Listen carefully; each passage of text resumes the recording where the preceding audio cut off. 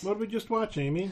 We just watched In and of Itself, a new film that just got released on Friday on Hulu. And it is a film of a one-man show that played off-Broadway. Derek DelGaudios? Yes. Is just how to say his name? That's how I would say it. But I have to say, it is very much a film, and not just a film of a stage play in a way. Yeah.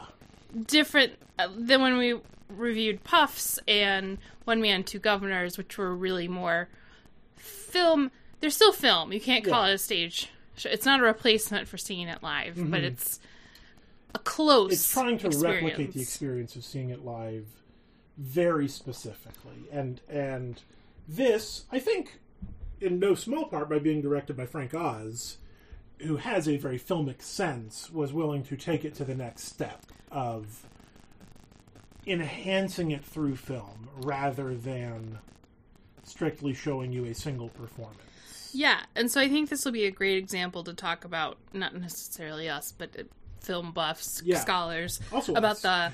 the hybridity of live performance and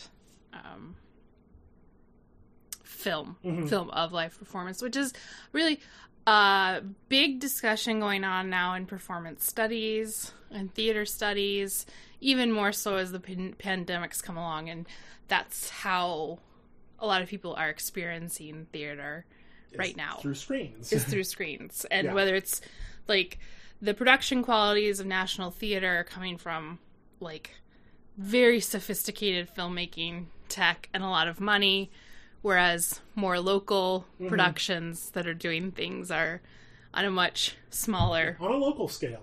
much local scale. So I guess Felicity has something to say. It's playtime. I think how did you describe this movie? So I struggled, like, 'cause I knew very little about it going into it. So it was originally on stage in like 2017, 2018. So a few years ago now. And Neil Patrick Harris tweeted about it constantly. Yeah, I saw him as one of the producers. I now see he was one of the producers of the stage show, which kind of makes sense, because Neil Patrick Harris doesn't actually use social media except for promotional things.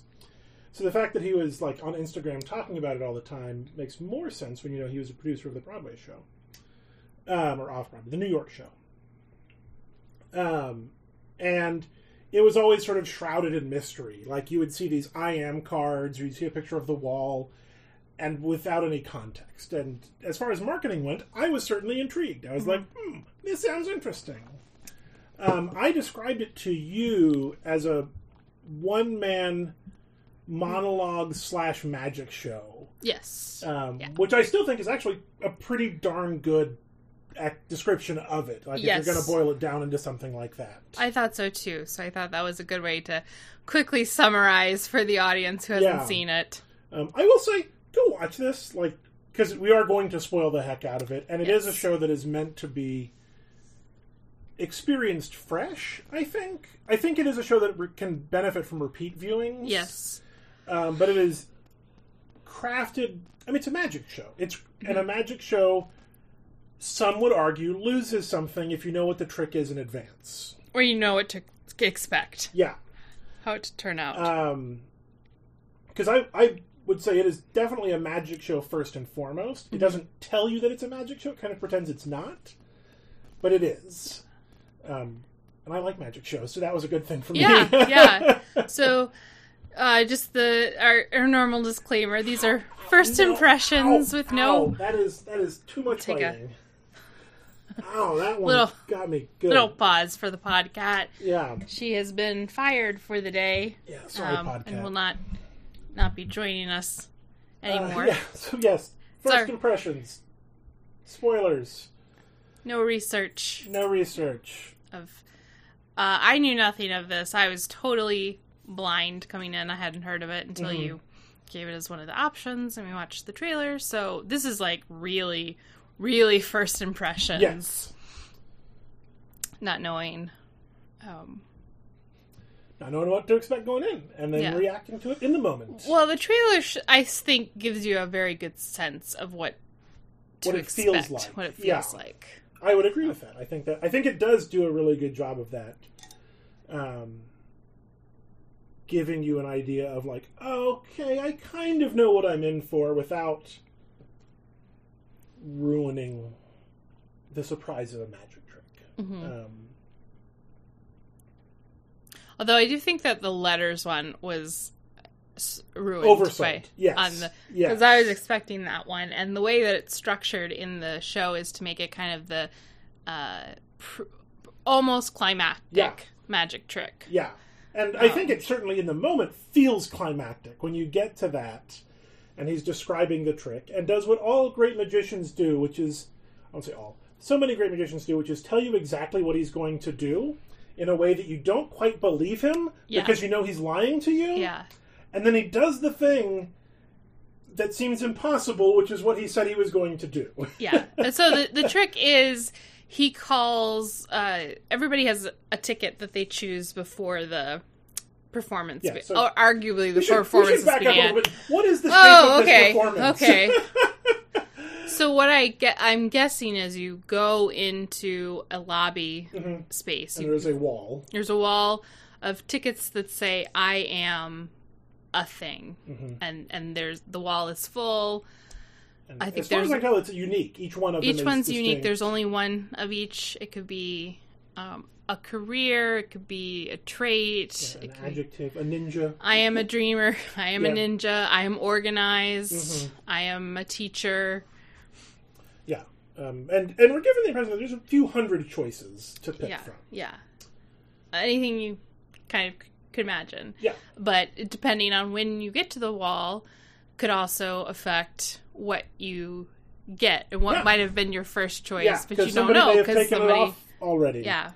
So if you get there early, there's lots of choices, and if you're there towards the end, there are fewer choices. Yeah. So you pick that up, which from a performance standpoint, like independent of literally everything else that comes after, I thought was amazing. Yeah. That was a great. That in itself is great audience interactivity. Yeah. With a show, like a good. I thought it was going to be a dramaturgical audience engagement sort of thing, and it's definitely dramaturgical. Yes, but it fits into the whole piece, and it's a necessary element. Yes. To make the show go, to make the magic tricks work. Right. Yeah. Because a lot of times, if you don't see a lot of theater with a lot of like dramaturgy activities in the lobby, it can be things where there are displays and you're asked to write down something from a prompt and put it up on the display, and then you can come as the audience member as the show goes on. More and more things are going to be put on. All of which is designed to, bring the show out of the theater to a certain extent, but also to encourage engagement and interaction and contemplation. And connection among audience members who don't know each other, who may not be there even for the same performance. Yeah. So it's community building. It's becoming a part of the experience of the production itself. Yes. So you come in, you pick a tag off the wall, and that becomes your ticket. So the stage manager, usher, not stage manager wouldn't be doing that. The usher. Although, because it's a magic show, I wouldn't be surprised if it was someone like the stage manager. Yeah, it was important. But what you're presented as the ticket tickets are not just randomly being picked up. There is a system, I'm sure, to it. So you pull off the ticket part that says what you are. So you get to keep the I am part of it. And if you say I'm an organized person, you hand over the part that says... Yeah, and that gets put in a stack. And that stack is then put on a table on stage for the rest of the show. Like, it never leaves visibility, which is why I think it's important this is a live show. Obviously, we don't see it 100% of the time. But dramaturgically, in a live show and in a magic show, putting something so clearly on stage and then never talking about it for the first, 60% of the show is a very important thing. We're gonna do something here. Yeah. This is that, but we don't. And it's there, and you know it's there, but we're not calling attention to it. Anticipatory. Yeah. So I think the story of it is loosely structured in almost 6 acts, 6 large units of action, right? 6 chambers, which represent from the first story is a story about a game of Russian roulette, 1 bullet, 6 chambers. Literally, one of the very first things I wrote down, he's like, I'm going to tell you a story about a sailor. And I wrote down a story about a sailor. Because he's not telling us the story. He's telling us of a time someone told him this story. Which he doesn't say that's what he's doing, but it is what he does. Yes.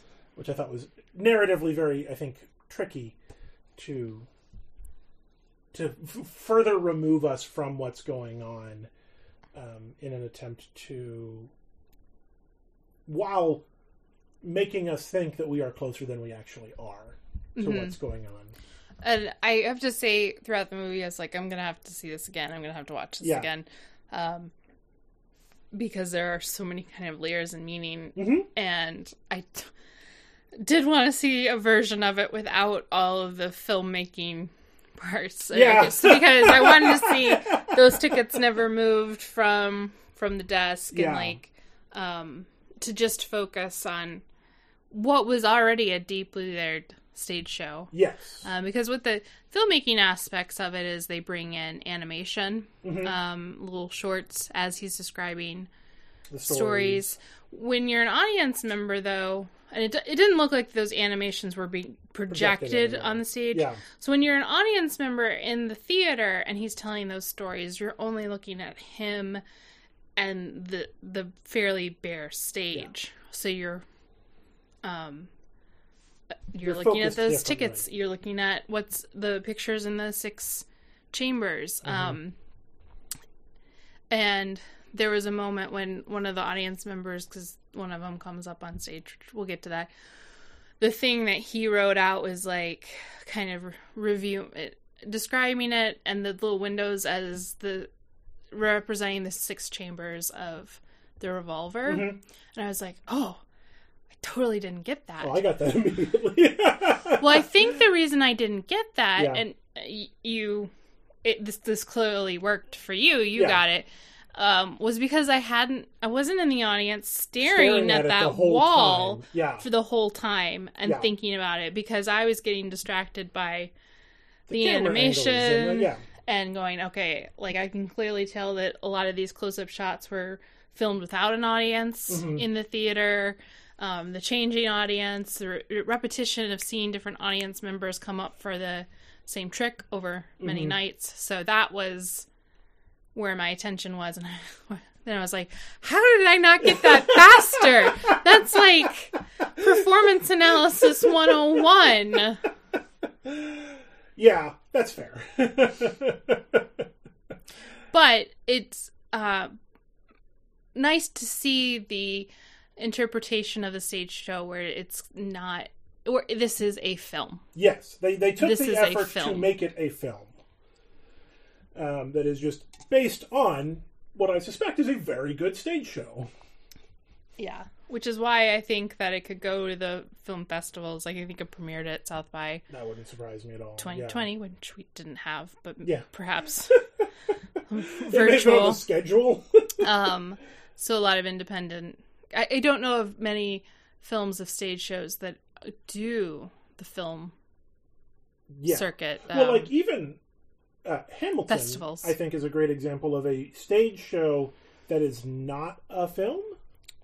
Like, I love the filmed version of Hamilton, but they deliberately did not add any filmic elements. Like, there are definitely, like, camera angles and moving around, but their goal was to preserve the film, or preserve the stage show in a very specific way.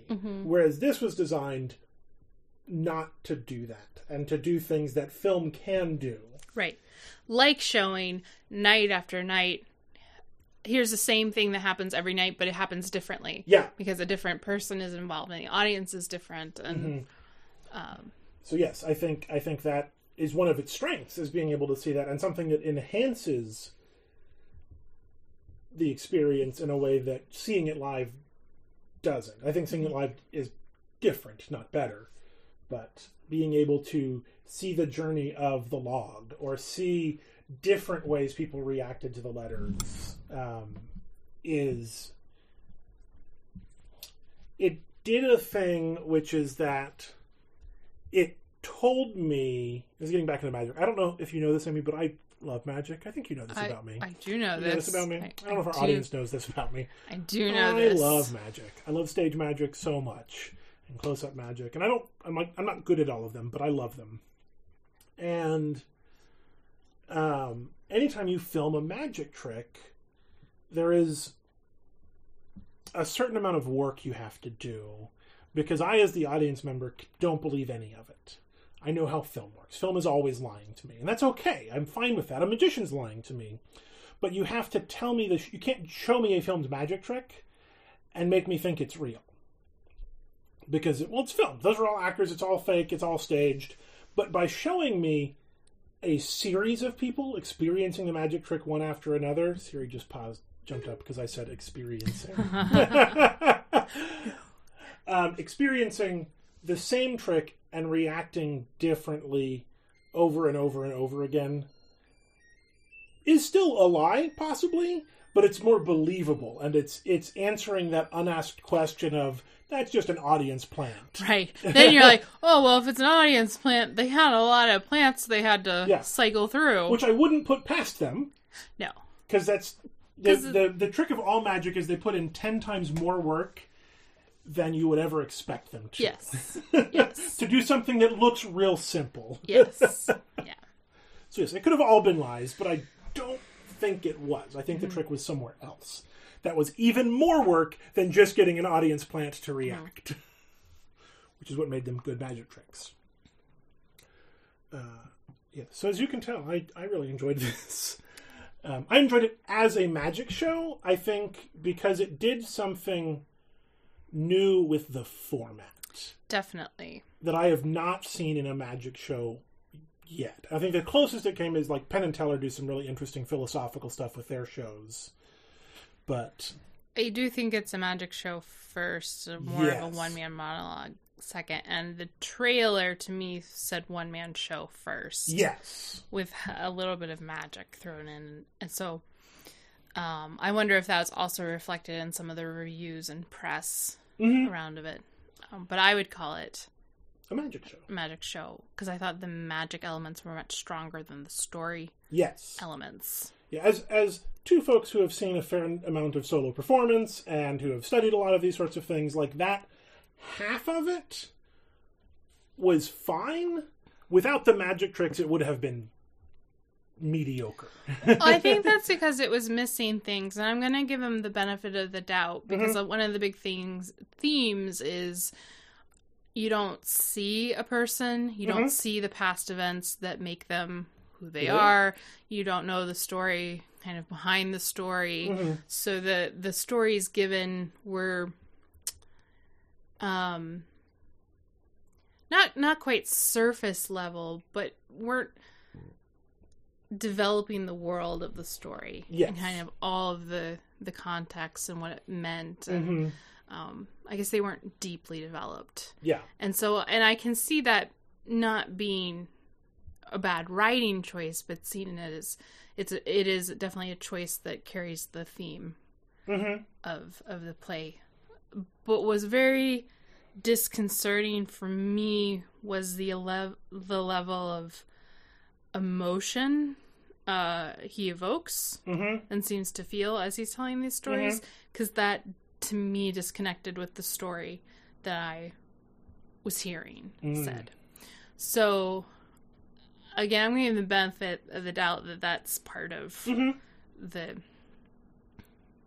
who someone is. You don't know the whole story. Like these are things that are said in the show, are clearly themes. Through the whole thing. Yeah, I think that's true. I do think I agree with that. I think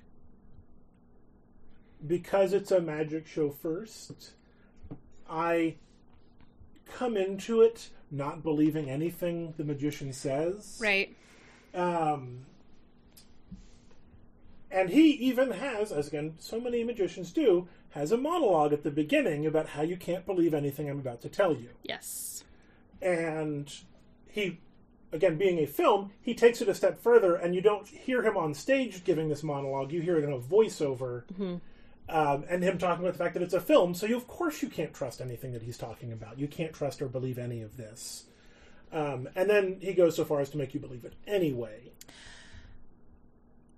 Yeah, well, I Sort of. started getting cynical about it, and, I mean, I've talked about, it may seem like I'm never in a good mood when we watch movies.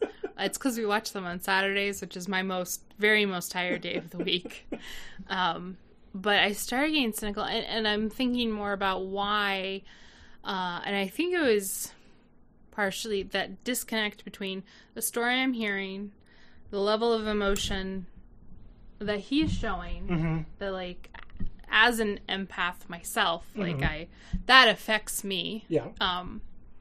And it clearly affected the audience. I felt like the audience, I wanted to be in the audience because I knew that they were seeing a different show and experiencing something different than I was. And it felt like one of those moments when the audience was just as much a character in the show as any other element. Yeah. Apart. So there's the disconnect from the story, the feelings he was showing, how that was affecting the audience, and this idea that possibly nothing is real or true in this. And that was not a good mix for my emotional state. Because I think I had a very similar reaction, but I think when I get to that moment of none of this could be true, my default is cool. Yeah. No, normally mine is too, Yeah. but it felt so emotionally manipulative. Yes. And I think because the structure, especially when they got to the letter trick, where an audience member seemingly randomly chosen based on their ticket, that was different every night. Yeah. It wasn't just the unicorn every single There's always a different ticket. time comes up, and he gives them a bunch of letters to choose from to pick one. That again have been on stage the whole time. Yes. So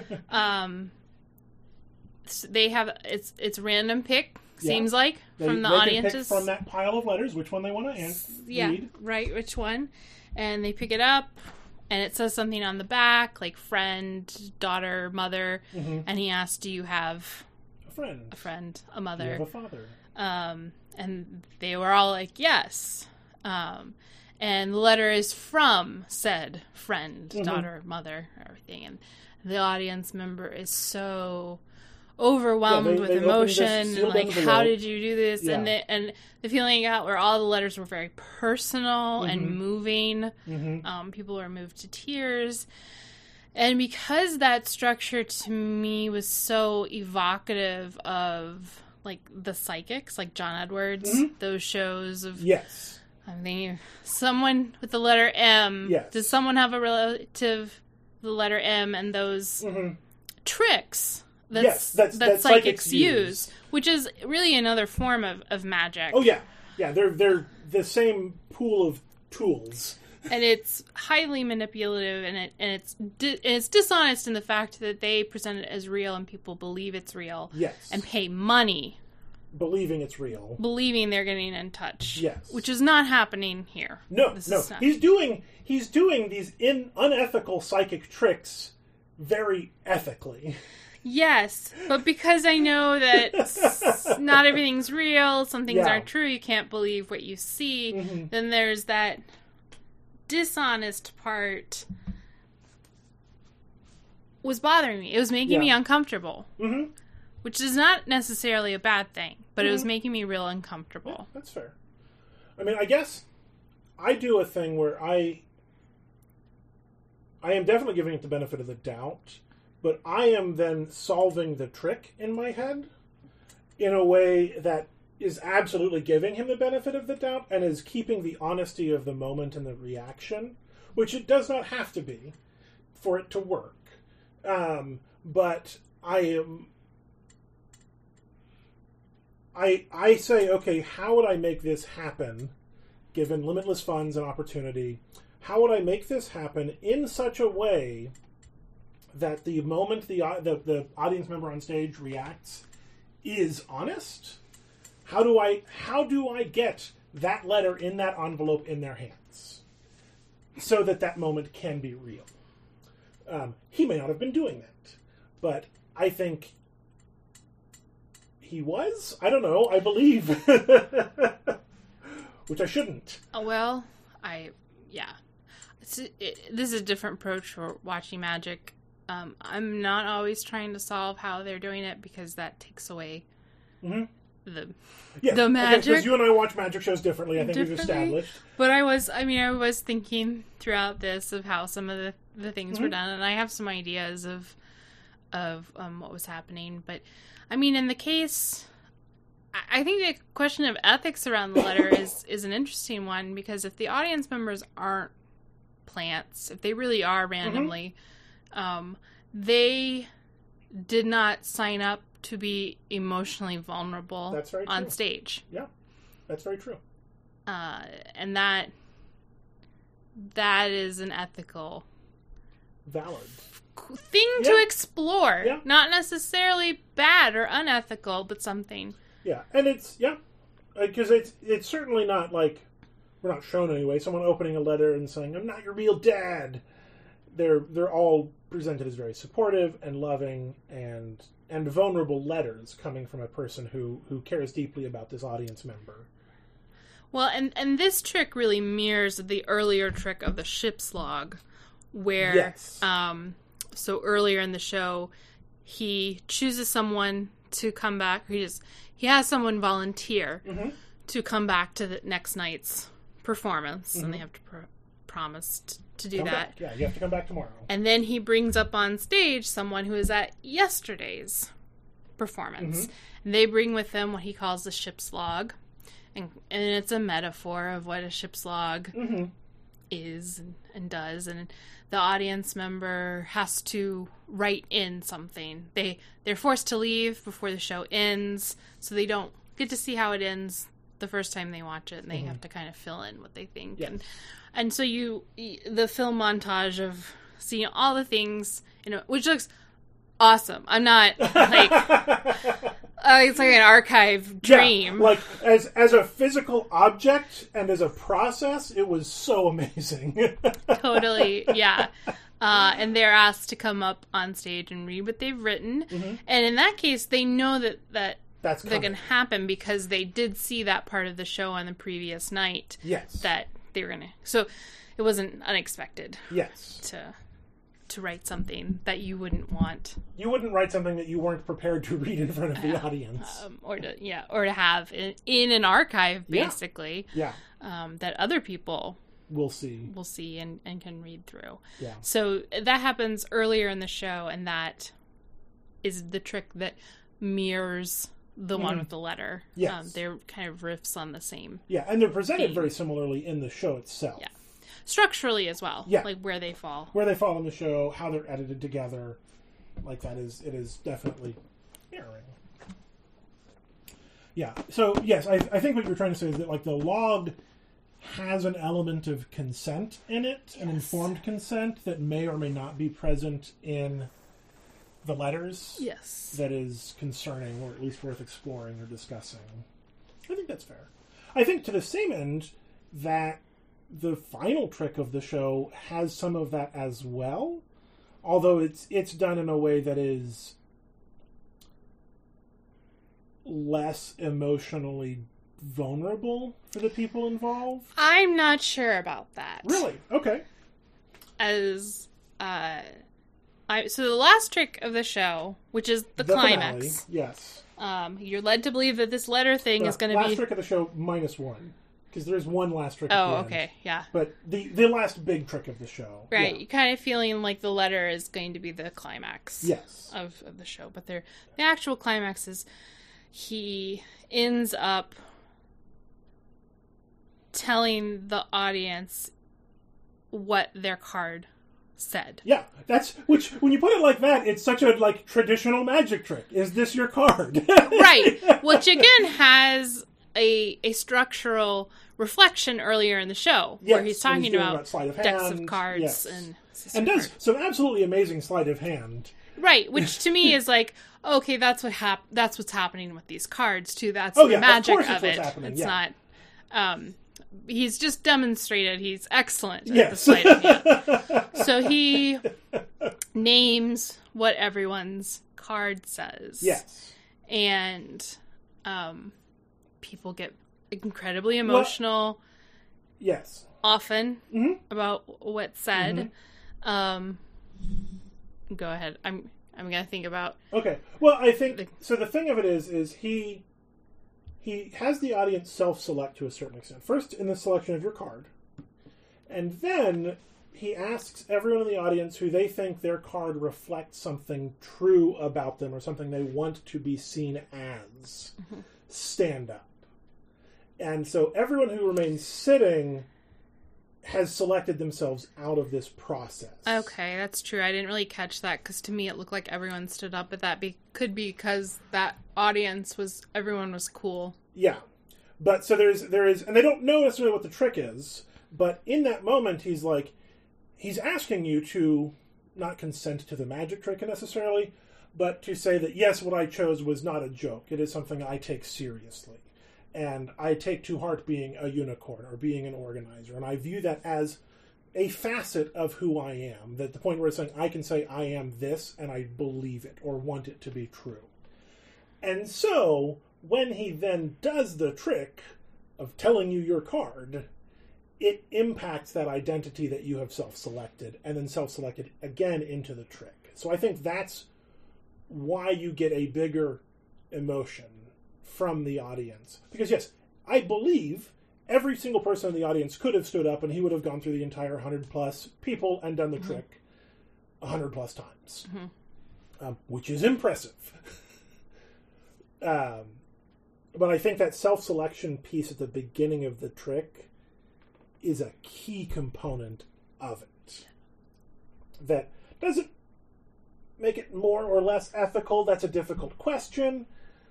I don't know that I have a strong answer for it one way or the other, but sorry, the cat is sitting on the microphone cable. I don't want it to get unplugged. But I think that is why we get bigger reactions from those people. Because when he starts, you just get the little mouth twitches. You get like someone going, oh, he's looking at me and he said my card. And then it builds and builds. And being a film, we get to see the best reactions in a structured way that absolutely, because it's not one audience, it's over dozens of audiences, that we see the most impactful and reactionary responses as well. So that very much felt like anything. I don't think he had the entire audience crying at most of his shows by the end. Maybe he did. Yes, we don't know. Yeah. We don't know. But I do think that he could have gotten lots of people to do it. Because I think when you do select this seemingly random card that means something important to you that really only you understand, because that's a big part of the message of the story, is only you can understand yourself. Like he tells that first 45, 90 minutes of the show is all about you are the only one who can see everything. And then when he sees that in you, which is how the trick is presented, that's impactful. Right. The audience is crying. He is crying. Yeah. It's emotional. Yeah. Despite, or because, or both, it's all fake. But I do think he's also, like, trying to connect with people. I think he wrote this story because of trying to connect with people. And trying to do something with magic that had not been done before. Trying to get people to connect with each other. And, I mean, masking a magic show and a one-man monologue show. Yeah. in an off-Broadway kind of way. Yeah. Like, it's not what you expect. It's a good magic trick. Yeah. I was just thinking specifically of, well, one, like, I'm a very private person. I can definitely see me choosing an attribute that I don't want others not ready for the whole world to know about. Yeah. So I guess then in that case, my choice is to say seated Although I as the audience member wouldn't know that. Yeah. that was That's what I what was it's say. going. But it was really obvious to me when, like, he said it to Tim Gunn. I think it was Bill Gates. It was definitely Bill Gates. And I'm thinking to myself, what do you do if you're a like recognizable person and you're gonna have this thing read that then people are gonna judge you Yeah. on. I judged Bill Gates on his choice. Right, Bill Gates says leader. Yeah. Tim Gunn said Good Samaritan. Yeah. And so I'm like, okay, those are. I don't think Tim Gunn could do anything that would like hurt my heart ever. Because he's such a good Samaritan. He's a good Samaritan. He seems like a really good person. But that seemed like extra vulnerability when Yes. other people know you. Yeah. And you I don't agree. know them. And I think some of that has to be dealt with in the selection of words that are on the cards to begin with. Because it's not a random selection of words on the card. They're not universally positive. They're intentionally complex, I would argue. Mm-hmm. But like there was one that was reflection. The reflection was one of the main people that came up, and I thought that's a really fascinating thing to say about yourself. Is I am a reflection. It's very ambiguous. Yeah. It doesn't give. But not inherently positive or negative necessarily, but very specifically chosen as a word to put on a card to put on this wall. That I think that selection of the words for the cards was done very carefully. I suspect. Yes. Yeah. Really thoughtful. I think the last point he makes before he starts this final trick is that your identity can only exist when someone else sees it in you. Yes. And so this is the literal he's seeing seeing in it you. In you. Which is profound. Yeah. It hits the profound boxes about self and story and myth making and identity. You sound a little disappointed that it's hitting all of I those. don't know why. I just feel cynical coming out of this. That's and okay. like it could be just the emotional state Yeah. I went into with it. Yeah. But there's something off. I can't put my finger on it. That's how I feel. And maybe next week I'll feel better, or maybe the next time I see it I'll feel. Yeah, this is one that's going to stick in my brain for a while. Yeah, because it seems like something I should really enjoy. I like the questions about, bringing up you don't know someone's whole story. Mm-hmm. You don't know the things behind that made them who they are today. Like, those are all fascinating themes to explore, and I like engaging in those questions and in books and shows. And I think this explores them in a really interesting way. Mm-hmm. Through personal stories, and I think the one kind of big trick we haven't talked about is the brick, which I think is a fascinating magic trick, where the trick itself is not the magical part. The trick itself is when he throws the brick on the ground. He pulls it out of the Buster. So he tells the story of discovering his mother was gay as a very young child, being mostly okay with it because it's his mom. He's not going to get mad at his mom, and he didn't know otherwise. And then coming to learn the hate that is directed at gay people through things like bricks being thrown through his window. And he says this while seated next to a gold brick smashed through a window. And then he pulls the brick out, and then he throws it on the floor. And that is the magic trick, despite having no magic elements at all. What he does with the brick later is a stage illusion that is less interesting than the magic trick he did with the brick, which is he took a random, normal gold brick, painted it gold, and imbued it with meaning in a way that was obvious to everyone. And I think that was very impactful to me, of being able to say, I'm sorry I turned this brick into something terrible by telling you a story. And he's like, I'll get rid of the brick to make you feel better. And then he makes it disappear in a magical way and then sends it to somewhere in New York City. All of which is the magic trick, but not what is interesting and not what is magical about that segment. Is that he made you think something else about the brick? Yeah. He transformed that brick in front of our very eyes by telling us a story. Yeah, and then he told us that he had transformed. See, I just don't. I'm not amazed in the same way. I'm amazed in that. So it's misdirection. That's what it is. Is you think the magic trick is when he makes the brick disappear on the table without touching it. That's what seems like the magic trick, but that is misdirection. The actual magic, and it's not magical in the sense that it's difficult or impossible to do. We do this all the time. This is what storytelling is we change meaning through storytelling. You and I know this because we understand how media works. So him doing that and pointing it out is not unusual or magical, but it is the magic trick part of a larger trick. The actual making a brick disappear is misdirection. So he inverted the structure of a magic trick in a way that I found really fascinating. I just don't fully understand this yet. I have to keep thinking about it. Maybe see it again. Are you not understanding the way I'm describing it, or? No, I understand the way you're describing it. I don't understand why I didn't have that reaction. I don't know. Okay. Like, I think when I saw the window on stage, a brick cracking glass of a window, I automatically knew that this was going to be a story about some sort of hate crime. Sure. So I wasn't surprised by any part of the story or that it came out and it was a real brick. Yeah, no, I think that's fair.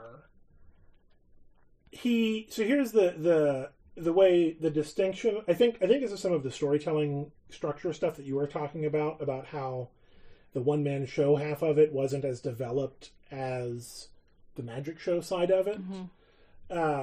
Because yes, you've heard that story before, and you look at a brick halfway smashed through a glass window, and you already put that story there. Yeah, you are already putting a story there, as is arguably everybody, but that's a whole other thing. But what he's doing is he's showing us, the audience, how we do that, how we create that meaning by making it very explicit. Even though he's not saying, like, I'm going to turn this brick into something meaningful and impactful to you. He does it and then says, this is what I did, which is a magic trick. Yes, we do that all the time, and that's not surprising or deep. And the particular object and story he told to do that was probably very personal, but not very developed. Okay. Does that make sense? Yeah, I get it. I better get about what you're saying. He says, this is what I did. Yeah. And this is what you see now. Yeah. And I did that. Yeah. That's a magic trick in a lot of ways. And like my favorite magic tricks, he tells you what he did. He explains exactly what he did in a way that doesn't actually add understanding. In a lot of ways, he does that. I think that's times. Well, yeah, of course. Yeah. People are going to attach a new meaning to the brick. Of yes. course, that's how storytelling works. That's not. Yeah. I didn't need to be told that. No, you did not. You have a different level of experience that you're bringing to the table. Had he done the same thing, not with the same story, obviously, but had he done the same magic trick of enhancing the meaning of a rubber duck, I think it might have been more impactful to someone like you or I, because that's going to take more work to make that meaning, to put meaning into something that is completely devoid of it. We're not completely devoid of it, but seems completely disconnected from the meaning that has been attached. A brick through a window has a lot of meaning attached to it already. We're just enhancing that. Mm-hmm. If he made you care deeply about a rubber duck thrown through a window, that would be a bigger magic trick. Different. You okay? Your eyes are... Oh yeah, my eyes are fine. Okay. They're not popping out of my head or anything. Yeah. Oh, so that's... I think I've said all the things I want to say, but I really enjoyed it. I do think it's worth watching. Yeah, I definitely think it's worth watching, and I think a lot of people will just be totally wowed. I mean, I'm wowed. Yeah. In the magic. I think people will go into it not knowing what to expect, and that will enhance the experience like it does for many good magic tricks. I also want more stage magic, just in general. Yeah. I feel like I want more really good stage magic. I feel like a lot of stage magic is fine. The same 10 tricks getting passed around. Well, and the way it starts is he's doing the cards, and those are part of like the same 10 tricks. He's talking about how he learned to do the cards, and he's demonstrating and like nonchalantly doing it while he's talking and doing just incredible card tricks. But card tricks are like Magic 101. Yes. And he takes that as the base and really, really adds on to it new and different things. Yeah. Like I said. And elevates them. That laying out of the deck of card tricks, to me, totally set up the card tricks with the ticket stubs. Oh, yeah. Absolutely. He's just demonstrated how he can, he can do anything he wants with a deck of cards. Get whatever card he wants out of there means that he can get whatever card out of those tickets. The deck of tickets, because he didn't have a letter for every single person in the audience. I'm just going to say that. Yeah. I don't believe that he did. I do believe he knew who he was picking when he pulled a card out. Yeah. He's like, oh, do we have a reflection here? Oh, yeah, okay, cool. I honestly think the line about the idiot might have been a plant. Because it was a good joke, and nobody responded, and that feels like a card that wouldn't have been on the peg outside a little bit. So I can very much see him having that in the deck, pulling and go, oh, do we have an idiot here? Oh, they didn't raise their hand. Makes sense. And then moving on, which creates the illusion of a random chance event happening when the whole time he wanted to get to the reflection or the unicorn or whatever. That's just and that's not a thing I thought in the moment, but it's a thing I thought about afterwards and going like, yeah, of course he picked the wrong card first. That's a classic trick. Is this your card? No, it's not. Oh, well, what's under your hat? Oh, it's the right card. That's the trick. Because I do believe anytime he pulled a card, he knew what card he was pulling. Yes. And had an idea of who was behind that card. Oh, yeah, absolutely. Someone, somewhere in the building working on the show was feeding information about... I was reminded very specifically of there was a charismatic preacher on TV. This was decades ago now, who would do these big, TV show preacher sessions. I hesitate to call them worship because I don't feel like that's what they were. And he would wander around and God would speak to him and he would call out to people and describe their ailments and then help them be healed. And one time, the mic audio feed for the stuff going into his ear got crossed and was piped into the main feed. Not in the room, but on the TV station, on the recording. And so you heard literally people describing, like, okay, who to go to next, this is what's going on with them, that had been planted, either gathered from audience members, people waiting in line, from questionnaires they'd filled out when they were applying to be on the show, like all of this sort of stuff. And that's what I was reminded of. Which, again, used in that space, dishonest. When you present it in the guise of a magic show and tell everyone I'm lying to you, it feels more honest. Maybe I just can't get away from the stickiness of those original people who prey on. I get it. I hate those people who want to believe. So angry. I would sincerely hope that nobody walked out of this show thinking he was a psychic or thinking that he had truly supernatural powers. I can't say that's not happened, but I think he puts a lot of work into telling you he's lying, but then lying to you in a way that is honest. I'm struggling with the words here. An honest liar. I mean, that's lying about lying. James Randi's autobiography, I think, who's a famous skeptic and mentalist and magician, was like an honest liar. He's like, I'm going to lie to you. I'm a magician. That's what my job is. But I would never lie to you about lying to you. I would never pretend this is real. And he, of course, James Randi went on and did things like, put Uri Geller to the test, the spoonbender, and basically proved that he was a fraud and all these sorts of things. I don't know who that is. Late 60s, Uri Geller was a psychic who could bend spoons with his mind and make things move telekinetically. And James Randi, who eventually went on to found the James Randi Foundation and other skeptic societies, would put him to the test. He would come up with tests that could prove that he wasn't doing the thing that he said he was. And of course, was it Uri Geller? Is that what I said? Yes, I think that's who you said. said. That's the name. I think that's the name of the guy.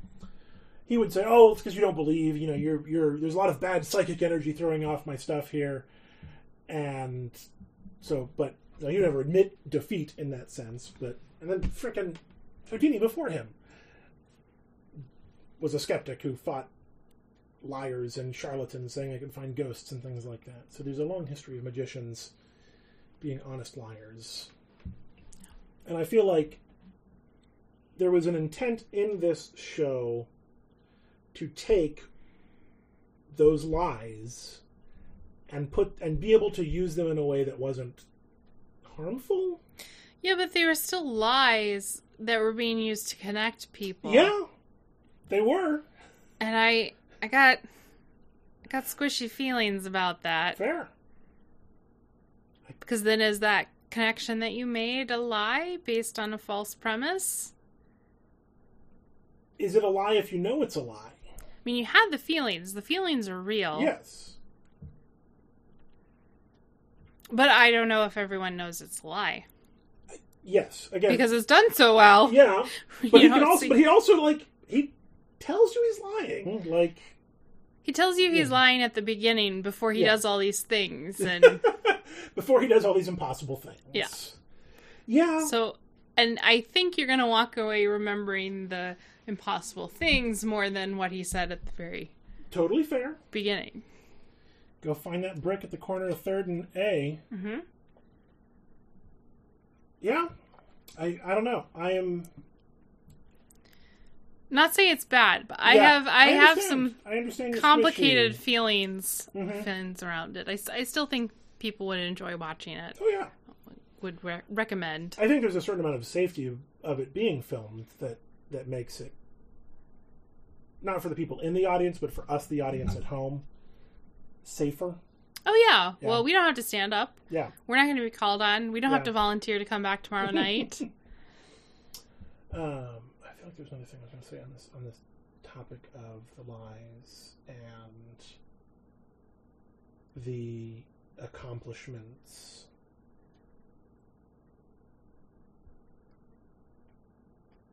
I don't know what it was.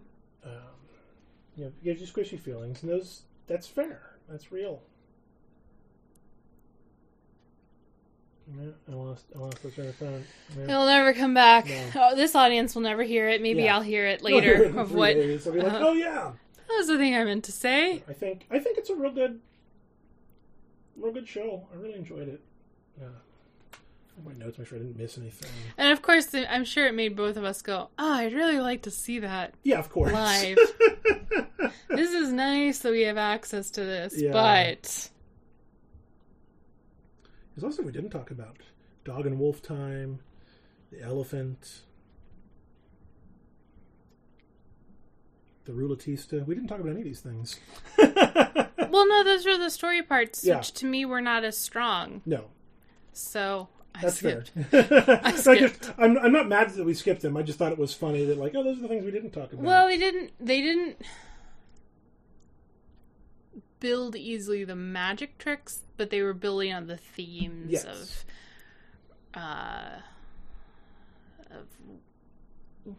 why it would take 6 blind men to feeling feeling an elephant, and they all feel one part, and they have to put their thoughts together to figure out what it is.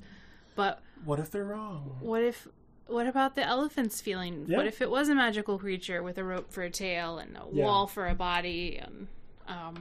So again, that see, not see, real, not real. Well, yeah, it's all tied into the theme of the show. Dog versus wolf, which is a metaphor I haven't heard before. I've never heard when that. you look into where the sun is rising. Yeah, the time between dog and wolf. That felt made up for the premise of the show, but it was real enough that it know. worked. And that led us to a story of the card dealing, that he was a wolf, I guess, and kind of like a card shark. Yeah. He could play. You could go to these underground poker games, and he was one of the Win. ones. He'd cheat to win. Yeah. But that wasn't a strong one to me of trying to differentiate in him dog versus wolf. Yeah. No, that wasn't one of my favorite parts. The tricks were real good in that part. But right, because this is when he's showing all the deck of cards. Yeah. Tricks, the ones that you kind of expect. Yeah. All magicians know some variation. I did look up. He is an award-winning close-up magician. Like he has been recognized as one of the best currently in practice, which is totally fair. Mm-hmm. But the world's best close-up magician, which he may be, can only impress you so much just by doing the trick, because the trick doesn't look like anything. It's so good. It looks so easy because they do it so well. Yeah. So you have to have, and I think a lot of close-up magicians do this, you have to have a story around the trick. You have to do something with the trick because the technical aspect of it is not enough. And he kind of talks about that a little bit, about being, people being unimpressed by his tricks, like these magical things. He's sitting at this table full of people playing cards, and he's doing impossible things, and no one notices or cares.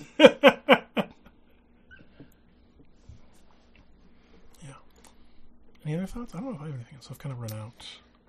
Well, yeah, we cover those. Yeah, those other few stories. I think those are worth experiencing.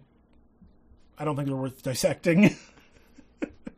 Because they just don't go very deeply into the metaphor of the seen, unseen, authentic, self, real self. Yeah, who am I? Yeah, which are good questions and worth exploring, but yeah, not as good as the magic tricks that go along with them. Yeah. All right. Do you have anything else? We should talk about our Patreon. Yeah, talk about our Patreon. Kitty, talk about our Patreon.